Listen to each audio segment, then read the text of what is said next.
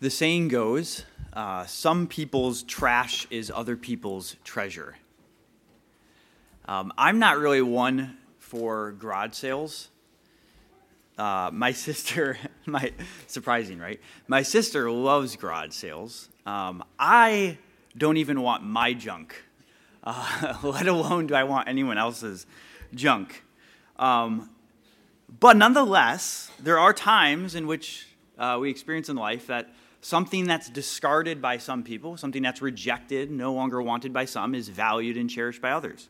So I'm not into garage sales or really thrifting or anything like that. So, of course, I asked our expert thrifters and dumpster divers, the Pabst, what was probably their favorite thing they've ever found that was someone else's garbage, essentially, in some shape or form.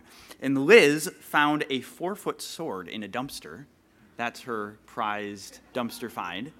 And Adrian found a Miller Genuine Draft neon light that was abandoned in their basement and now is displayed prominently on the refrigerator. He sent me a picture. They sent me pictures too, and it is quite nice. Jesus, though, was also of the rejected sort and despised and sort of put to the trash. And although at times, as I just showed, sometimes we value things that are so discarded, in Jesus' case and for early Christianity, this would have posed a significant problem. Paul talks about this in 1 Corinthians 1, where he talks about how the gospel is foolish by human standards, that it's actually a stumbling block to Jewish people. Why? Because for a Jewish person, for someone to be crucified and to be hung on a tree is for them to be cursed by God, as Deuteronomy said. And it is a seeming oxymoron for the Messiah to be cursed by God. By definition, if you're the Messiah, you are favored by God, not cursed. So the crucifixion, the rejection of Christ is actually a stumbling block for the Jews. And Paul says it is foolishness to Greeks, this idea of a crucified, a weak, and even the resurrection of the dead. What does that have to do? What sort of compelling message is that? In some ways, it would be sort of like, as I was thinking about this, my brother-in-law who lives just down the road in this neighborhood, his car was stolen. He has one of those. He has a Hyundai, and you know how there's that problem with Hyundai and Kia, certain models, where they're really easily stolen with like a USB, I think, like that. And so there's like the Kia boys, as they call them in Milwaukee, that go around stealing cars. Well, his car was stolen. And then, like within a year, someone attempted to steal his car once again. They were unsuccessful that time. Now, if I was him, I would never want to buy that car again. And I imagine that most people who are at all aware of that issue are not going to buy that car. It's been rejected. It's despised. No one wants it. That model could basically go to the trash. Like, who's going to buy that anymore? It would be sort of like to take that model car and for someone to be like, you know what? I want to start a car company. Let me buy the rights to that car. Let me buy all the engineering script, all the stuff that goes into how you make that car, and I'm going to build a company founded on that specific design. It would seem absolutely ludicrous. And yet that is essentially the problem posed by Jesus' rejection. Jesus, a rejected Messiah, a seeming oxymoron and foolishness to Greek wisdom. And yet God has made him the very cornerstone, as Jesus will quote at the end of this passage. The stone that the builders rejected has become the cornerstone. And that is our message today, that in this passage we see that Jesus, God's Son, is rejected in order to become the cornerstone. I see the Oftedals are here. Welcome. I didn't expect to see you guys this morning, so I'm so glad to see you guys. I can't wait to meet Liam. All right. We see this then in two scenes. There's two scenes of our passage. First, we see that Jesus is God's authoritative Son.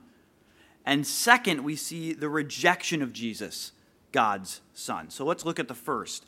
The first we find in verses 27 to 33 of chapter 11. We see Jesus as God's authoritative Son.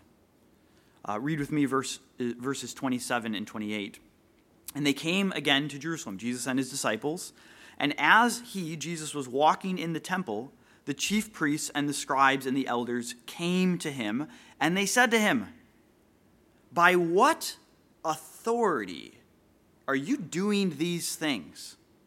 Or who gave you this authority to do them?" You'll remember in the previous passage, Jesus has just demonstrated remarkable authority in cleansing the temple. In doing this, he is effectively claiming to have authority over the temple itself, something that only belongs to God. Now Jesus returns to the scene of the crime, where he is confronted by Israel's religious leaders who challenge him about where on earth he thinks he gets the authority to do something like that, these things, as they said. And these folks that approached Jesus, they were the chief priests, the scribes, and the elders, delegates from those groups, in other words. And these were the three groups that made up the Sanhedrin. The Sanhedrin was the Jewish ruling council who held religious and even to some extent political authority over the Jewish people at that time. And so this conflict, in other words, represents a clash between Jesus and the current religious authority. They're the ones who had authority. Where do you get this authority, Jesus? Jesus is clashing with the current Jewish religious authority centered as it was in the temple. And this begins a section of a series of conflicts between Jesus and the religious leaders that will continue all the way until the end of chapter 2, presumably, unless this changes, presumably 2 sermons after this one. This whole series of conflicts. And in these conflicts, Jesus demonstrates his authority and his superiority over these religious leaders and the current religious system. The ruling priests were the ones who had authority to say what went on in the temple, to authorize it, like activities like the buying and the selling and the money changing that Jesus had just condemned. And above them was the Sanhedrin. Jesus presumably had no official priestly or scribal authority to do what he had just done, to lay claim over the temple like that. So the issue, in other words, was not simply what Jesus did, cleansing the temple, but what right he had to do it. By what authority does Jesus presume to do such things? Who was he to think he could do that? Where does he get off? Such authority to lay claim over the temple like that belongs to God alone, the owner of the temple. Was Jesus claiming some sort of prophetic or maybe even messianic kingly authority? In other words, Jesus' presumption to speak and act in the place of God is what, again, is at center stage here in this conflict. And this is the issue at heart of their question. But as we know from studying the book so far, this was only the most recent incident of Jesus acting with such authority. For instance, Jesus had already presumed the authority to forgive sins, which belongs to God alone, the authority to accept sinners, to call tax collectors, to challenge the oral tradition, or exercise lordship over something as sacred as the Sabbath itself, laying claim to prerogatives that otherwise belong only to God. Early on in the book, the first chapter even, we are told that the crowds are astonished at Jesus, for he taught them as one who had authority, it says, and not as the scribes who appealed to some other authority. Jesus binds Satan, the strong man, and he demonstrates authority over demons, casting them out. And so this is just one more example in a long line of acts where the leaders see Jesus acting with a sort of authority that they feel needs to be confronted. Read with me verse 29 and 30, how Jesus responds. Jesus said to them, "I will ask you one question. Answer me, and I will tell you by what authority I do these things. Was the baptism of John from heaven or from man? Answer me." John was, of course, pointing to Jesus in his ministry.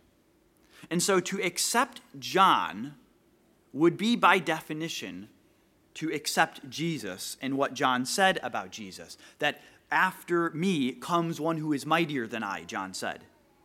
And so Jesus is pressing them. John's baptism directs them to the very answer they're looking for about Jesus' authority. A decision about John is a decision about Jesus. In other words, Jesus' counter question is not some evasive maneuver to avoid their question. Rather, it contains the very answer of where his authority comes from. As the reader, we already know from reading the book, John's ministry was to prepare for the very arrival of Yahweh coming to his temple, as Jesus is doing right now. Behold, the voice of the wilderness preparing the way of Yahweh. That was John's ministry. And it was at the baptism of John that the heavens were parted, the spirit of power descended onto Jesus, and the voice from heaven declared him to be God's Son. This is where Jesus derives his authority. What Jesus does, he does as the very Son of God. If the Sanhedrin wants to know where Jesus gets his authority to do these things, in other words, they need look no further than John's baptism. Verse 31. My page got flipped on me. The wind must have blown it. Page 31. And they discussed it with one another, saying, if we say from heaven, he will say, why then did you not believe John? But we shall say, from man? They were afraid of the people, for they all held that John really was a prophet. So here's the dilemma. Jesus effectively says, tell me, where did John get his authority to baptize? Is it from heaven? Is it from God? Or is it from man? And if they say it's from God, then why don't they believe Jesus to whom John points? But if they say of man, they know that they're in deep trouble and they fear the people. And the people, of course, hold John to be a prophet. So we continue. Verse 33, so what do they answer Jesus? We don't know. Very convenient. And Jesus said to them, neither will I tell you then by what authority I do these things. They suspend judgment, in other words. They attempt to evade the issue by not making a decision. And this would be, as we say today, I'm keeping an open mind, which is just a euphemism for not making a decision about Jesus, right? We do this very same thing today, where no one wants to oppose Jesus, or at least not very many people do, so we'll just not make a decision about him. I want an excuse not to accept who Jesus really claims to be. So neither will I tell you, Jesus says. In other words, they're not actually looking for an answer. Have you ever had that where someone is asking you a question, but it's quite clear that they're not actually looking for an answer, they're just kind of looking to make a point with their question? That's exactly what these leaders were doing. They're disingenuous. They're not actually interested in an answer. And so if they're not actually interested in the answer to their question, Jesus isn't exactly interested in providing it. We come now to the second scene. We've seen that Jesus is the authoritative Son of God. Now we see that Jesus, God's Son, is rejected, that rejected Son, in order to become the cornerstone of God's new temple. Jesus responds to them here with a parable, as verse 1 says, and Jesus began to speak to them in parables. And we see that this parable is spoken against them. They rightly perceive in verse 12. They seek to arrest Jesus, but they fear the people, for they perceived that Jesus told the parable against them. You think? Right. So they left him away and they went. Now remember, this parable arises and is seeking to answer that question. Where do you get this authority from? Jesus is going to provide an answer in this parable of where he gets his authority from. He is the Son. Once again, now in the form of the parable, Jesus will identify himself as God's Son. And in this story, the tenants of the vineyard ought to respect the authority of the son's owner. And yet they reject him. Jesus is that son, and they are the tenants who are rejecting him. Verse 1, as Jesus tells the parable, he says, a man planted a vineyard and put a fence around it and dug a pit for the winepress and built a tower and leased it to tenants and went away into another country. Now, as Jesus mentions this vineyard, it will immediately bring to mind For anyone who would have been familiar with the Old Testament, as these folks would have been, the Hebrew Bible, it would bring to mind Isaiah 5, which is a passage in Isaiah where God describes himself as the owner of the vineyard, and the vineyard is God's people. And so the vineyard here is a picture of God's people, and that is what Jesus is playing on. The owner of the vineyard is God, and these tenant farmers, as we'll see, are the Jewish leaders, those that Jesus is directing this parable against. It is the temple authorities, the leaders, those tasked with caring for God's people, the vine. And so as we see in verse 2 through 5, we see that the owner eventually sends his servants to collect at harvest time. When the season came, verse 2, the owner sent a servant to the tenants to get from them some of the fruit of the vineyard. And the tenants, they took that servant and they beat him and sent him away empty-handed. And the owner sent to them another servant, and they struck him on the head and treated him shamefully. And he sent another, and him they killed. And so with many other servants, some they beat, and some they killed. These servants represent the Old Testament prophets that God continually sent to his people. And as in the parable they are mistreated and even times killed, that is symbolic of course, the prophets who were rejected, even killed at times. As Jesus says in Luke 11, God said, I will send them prophets and apostles, some of whom they will kill and persecute, so that the blood of all the prophets shed from the foundation of the world may be charged against this generation, from the blood of Abel to the blood of Zechariah, who perished between the altar and the sanctuary. Or Jeremiah talks about how God sent the prophets to his people. And we get this reflection of this is an immense display of God's patience with his people. That despite their sin, he doesn't just send one servant either, notice, but it's servant after servant. It's delay after delay. You'd think normally an owner, if you sent a servant to go collect and they rejected that servant, you're bringing the hammer right away. But he continues to send servant after servant, showing his great patience with these tenant farmers. Jeremiah 7 reflects this when it says, from the day that your fathers came out of the land of Egypt to this day, I have persistently sent all my servants, the prophets, to them day after day. Yet they did not listen to me or incline their ear, but stiffened their neck. And so finally, in some ways quite unexpectedly, seemingly almost ridiculously, the owner sends his son. Verse 6 through 8. He had still one other, a beloved son. You want to kind of scream don't do it. What are you thinking? Finally, he sent him to them, saying, they will respect my son. My son has authority as my son. But those tenants said to one another, this is the heir of the vineyard. Come, let us kill him, and the inheritance, the vineyard, can become ours. And so they took the son and they killed him. And they even so disdained and disgraced him that they throw his body out of the vineyard, not even giving it a proper burial. The son, of course, here is Jesus himself. And sure, we see the authority of the owner's very son that ought to have demanded their respect, just as Jesus shows up on the scene and his authority ought to demand their respect. As it says, they will respect my son. But what do the tenants do? The tenants see it as just the opposite. Instead of respecting the son, they do away with the heir of the property so that they can take the property for themselves.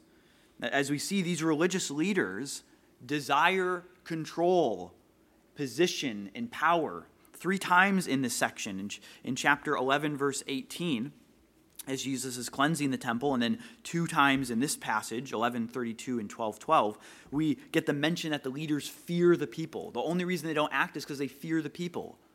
They want control. They don't want to disrupt the people. As we see in the book of Acts, a common theme in the book of Acts, as this story continues in Luke's account, is that the leaders oppose the Christian community, the early Christian community, because of jealousy. You can look up every time the word jealousy shows up in the book of Acts. They have their own interests in view, in other words, just as these tenants. And we can experience the same thing today, right? That in our sin, our desire is effectively to rid ourselves of God so that we can have things our own way. If we can dispense of God, or as Friedrich Nietzsche said, if we can kill God, we have killed God. Then humanity itself can become God. We can take his place as rulers of our own identity, of our own meaning, of our own ethics, of our own purpose for existence. And what is the sum total of human history if not this attempt to rid the universe of God so that we can have it for ourselves? And so God sends his Son.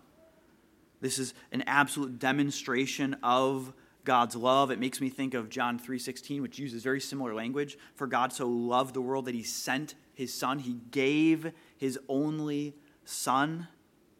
The unfathomable patience of the owner with these tenants is on full display, that God loves the world despite their unworthiness. Like, these guys didn't deserve another chance. What farmer in his right mind would send his son to such tenants? And not only that, but then send his very beloved son. And the tenants kill the son. They reject and murder Jesus, as we'll see. And this is exactly then what the Sanhedrin delegates here respond by seeking to do in verse 12. They were seeking to arrest him after Jesus tells this parable. They begin fulfilling the parable. They begin to act out the very plot of the tenants from the story. And so how does the owner respond in verse 9? What will the owner of the vineyard do? He will come and destroy the tenants and give the vineyard to others. And this idea of destroying the tenants seems to be an anticipation of what will happen in AD 70, when God will, in fact, destroy the religious system. He will use Rome to destroy Jerusalem and destroy the temple, which, of course, Jesus will eventually make quite clear when we get to chapter 13. And the giving of the vineyard to others here is Jesus is saying that God is going to replace this temple system and bring foreigners, Gentiles, in to become a part of God's people, even as those who will lead God's people. The vineyard will now belong to the nations, what we call the church. Now, to be clear, this is not a judgment on the Jewish people as a whole, as if Jewish people are by definition cursed and cut off from God. The landowner, you'll notice, he takes vengeance not on the vineyard itself, but on the tenants of the vineyard, the leaders. Nonetheless, we see this is part of the expansion of God's kingdom to include the Gentiles. And Jesus cites Psalm 118 here. In verse 10, he says, "Have you not read?" Citing Psalm 118, he says, "The stone that the builders rejected has become the cornerstone. This was the Lord's doing, and it is marvelous in our eyes." The stone that the construction workers tossed aside, in other words. It was the stone that in some ways they saw it as defective. They couldn't use it in their building project. It didn't serve their purposes. This is Jesus, the very stone that they are rejecting, that humans cast aside, that they crucify and kill. And this stone, God makes the cornerstone. The cornerstone would have been the stone in a building that you would put in the corner, go figure, right? But you would use it to sort of construct the entire building around, to sort of set your angles. It would be very similar to what we think of as a foundation today. You built the entire building sort of centered around this stone. It's like the 4-foot sword that's tossed in the dumpster fire, right? Someone discards it. The Miller Genuine light sign that gets tossed aside. The Kias and the Hyundais that no one wants. It's thrown away. No one wants it. And the imagery here, the building that the psalmist has in mind, is specifically that of the temple. The building of God's temple, the place where God dwells with sinful humanity. An expression of the salvation that God seeks to bring. Well, he will dwell with his people by atoning for their sins. How is that building going to happen? How is that project, the temple project of salvation, going to happen? And this whole section, Mark 11 through 13, is detailing Jesus' confrontation with the current religious system, which finds its central expression in the temple. So this temple language is very interesting that the psalmist has. Jesus condemns the temple system as he cleanses the temple, which we just saw last week. And now Jesus predicts the destruction of the religious establishment in this parable. The owner will come and destroy, which again I think is anticipating the actual destruction of Jerusalem and the temple. Later, Jesus' prophecy will prophesy about the temple's destruction quite explicitly in Mark 13. And remember, this passage occurs as a head of a sequence of conflicts. Each of these conflicts occurs in the temple and involving the religious authorities housed in the temple. The temple theme is loaded here. As the Gospel of Mark introduced Jesus in chapter 1, he is Yahweh himself coming to his temple. And now Jesus finally, for the first time in the book, in chapter 11, he arrives at his temple and he is coming in judgment.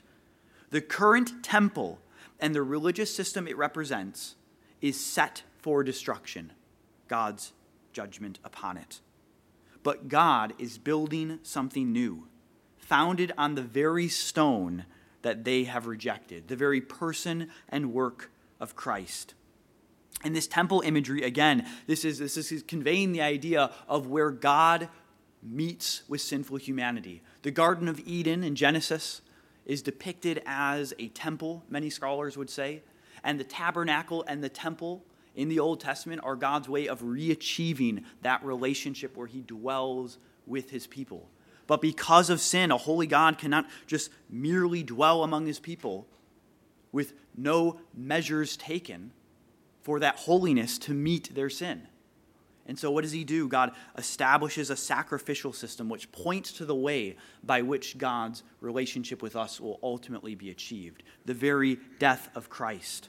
This temple project that we saw initially in creation in Genesis, and we see as God is working in the history of Israel, this eventual salvation temple project comes to fulfillment in Christ, who, as the book of Hebrews says, he is the priest who offers the sacrifice, who enters into the holy place of God. He is also the sacrifice. He's the priest, but he's also the sacrifice that's offered. He makes atonement for sin. He bears our sin as a atoning sacrifice, and thereby he is the temple. You want to know where you go to meet with God in the Old Testament? It was in symbolic form, this building with these symbolic sacrificial these sacrifices. Now the place where we go to meet with God, where sinners go to have a relationship with God, is the very person of Jesus Christ. As Acts 4 says, it cites the same passage.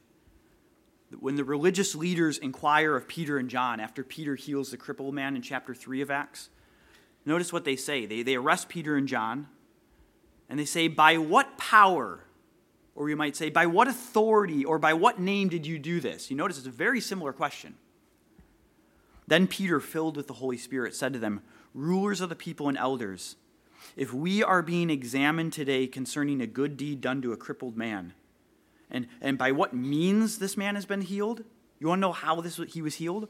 Let me make it known to you all, and to all the people of Israel, that by the name of Jesus Christ of Nazareth, whom you crucified, whom God vindicated, raising him from the dead, by him, this man that once was not able to walk, by Jesus' power, by Jesus' authority, this man is standing before you well.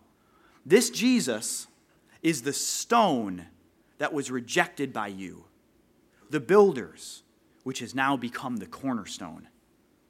And what's the conclusion, verse 12? This Jesus is the very foundation of God's temple project now. "And there is salvation in no one else, for there is no other name under heaven given among men by which we must be saved." He is the cornerstone. He is the source of salvation. He is where sinners go to have a relationship and meet their holy God. And it's not despite Jesus' rejection. It's not Jesus' rejection, but somehow God makes the best of it. It's actually through Jesus' rejection. The very thing that is a stumbling block, the very rejection of Jesus. How can a Messiah be cursed by God? As Paul says in Galatians 3, though, it's actually by becoming a curse. It's not, oh no, I need to actually like somehow explain away that Jesus was cursed. No, Jesus was in fact cursed by God, Paul says. And it's in being cursed that he achieved salvation, because he was cursed for us. Jesus bore our sin on the cross for all those who trust in him. And so what we see in our passage today is that Jesus, God's Son, is rejected by the current temple system precisely in order to become the cornerstone of God's new temple of salvation. God's Son, Jesus, is rejected by the current temple system in order to become the very cornerstone of God's new temple of salvation. And so 3 ways I think we can bring a passage like this to bear on us is, first, we submit to Christ's authority. I think we ought to recognize that, like the tenants in this parable, like the religious leaders, we have a desire, an innate desire, to sort of rid the universe of God and his authority. We want to be in charge. We want things to be left to ourselves. We are jealous of when God comes in and claims what is rightfully his. We desire to rid God from our personal lives. And so I think one question we can ask ourselves is, do we recognize the authority of Jesus in our life? And is there any square inch in our life in which that authority is not recognized? He is the authoritative king who arrives on the scene, and he claims authority over every aspect of our lives. Every aspect of our lives should yield to his authority over it. The way we think about ethics, the way we think about our career, the way we think about what purpose we live towards, it should all acknowledge, it should all display a functional acknowledgement of Christ's authority over it. And if you're here today and you're not yet a believer, like I say that question to believers because we continue to want to seek to submit ourselves to Christ's authority. But if you're here today and you're not yet even a believer in Jesus, this question is a functional warning to you. What are you going to do with the authoritative Christ? He is Yahweh arrived. He is the God of the universe arrived in flesh. And you can't remain undecided. You can't just suspend judgment. I don't know. Jesus is making a claim, and you have to decide, what will you do with him?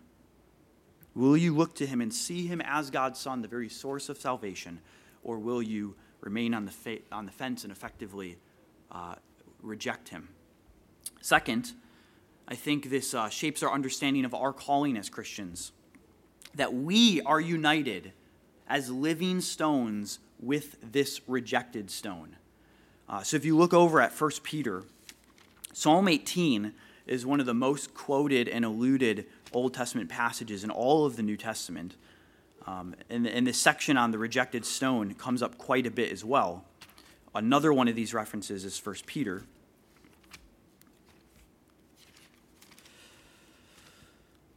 First Peter chapter 2. In verse 4 and 5, it says that we have come to Jesus, a living stone rejected by men. They're again alluding to Psalm 118.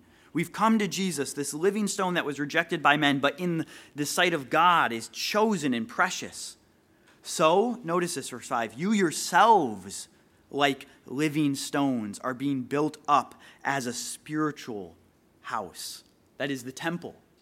Jesus, of course, is the cornerstone of the temple, but now as those who are then indwelt by his presence through the Holy Spirit, we are like the other stones, the other bricks, you might say, that go up into God's construction of this end-time temple. That's how Paul talks about how the church is the temple of God, those dwelt by the Spirit. But here's the thing. If the cornerstone is a rejected stone, should we expect anything less for ourselves? We too, I think, should expect rejection. That we are actually, as Peter goes on to say in chapter 2, verse 22, for to this we've been called because Christ also suffered. He leaves us an example. He leaves us a pattern for ourselves so that we might follow in his steps as those who suffer and are rejected. That as those who are being built up into the temple with a rejected stone, we should expect rejection as well. We should expect to suffer if we are truly living for Christ. And so we might ask ourselves this question: how do some of the dynamics of the parable of the vineyard and the tenants show up in our world today? This sense of rejection of God. And if we find ourselves, by God's grace, on the side of the Son, united to him in his own rejection, how does that shape our expectations? How do we respond to these realities that we continue to see in our world today? But even though we are called, I think, to suffer with Christ, thirdly, I think a passage like this provides us a deep sense of comfort. And I want you to think about the original recipients of the book of Mark. Mark, his audience, likely the battered and bruised, beleaguered church in the Roman Empire, marginalized by society and ravished by persecutions. And isn't that what Peter is talking about as well throughout his book? Peter is talking about how we're exiles, we're marginalized. I think that's part of what he means by saying we're united to Christ as living stones. But this would have been the circumstances of Mark's original audience as well. And I think what a passage like this shows us is that the gospel still appears foolish today. The reality of 1 Corinthians 1, that a rejected stone, that's the center of the gospel. That's still a foolish message even today. But this foolishness, this very rejection of Jesus, is in fact God's ordained means by which he has made Christ the cornerstone. And so we should embrace that message. And second, in the midst of any dark circumstances Jesus' followers face, then or now, we can have real hope. Because despite how it may seem, God is still building on the foundation that was laid by that rejected stone. He despite what appearances would have seemed then, a crucified Messiah, dead and buried, he was vindicated. Those appearances were reversed, that Jesus is resurrected. And so even today, God continues to build on that foundation despite the rejection of the gospel message. As we come now to the Lord's Supper, one of the things that we can focus on as we take the Lord's Supper is, again, the comfort we find in the reality that Jesus has established God's true temple. That everything the Old Testament temple was pointing forward to, again, you think about a holy God dwelling among a sinful people. How on earth would God be able to dwell among a sinful people?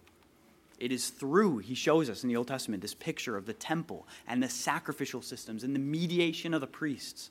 Blood is needed, death is needed for a holy God to dwell among his people, for sins to actually be dealt with, for atonement to be made. And Jesus arrives, and as we saw in our passage today, he is the fulfillment of that temple project. The project that God was orchestrating in the Old Testament about dwelling with his people has come to fruition in Christ. And the Lord's Supper is a celebration of that reality, cast in the categories of a sacrifice. That the bread and the cup that we partake is a picture of Jesus' death for us, his sacrificial death, by which we come to him as the very temple of God, the very place where sinners meet with a holy God. That's what we do. That's what we are putting on visible display today, is that we are sinners who are able to meet with a holy God through the death of Christ. That's what the bread and the cup depicts to us today, our access to a holy God through Jesus' death. Because the Lord's Supper is a picture of salvation, that means it's specifically for those who have placed their faith in Christ and received this salvation. And so if you're here today and you are not yet a believer in Jesus, we are so incredibly glad that you are with us this morning, but we would just ask that you would refrain from coming forward to receive the elements today. In 1 Corinthians 11, Paul talks about how we're to take the Lord's Supper in a way that fits its meaning, lest we eat and drink judgment on ourselves. The Lord's Supper is for all those living in repentant faith in conformity with the gospel that the Lord's Supper puts on display. So this doesn't mean that we're sinless, obviously, because the Lord's Supper assumes our sin and our need for God's grace. But it does mean that we are placing our faith in Christ and we are striving to follow him in repentance, albeit imperfectly. And so if that's you this morning, we invite you to come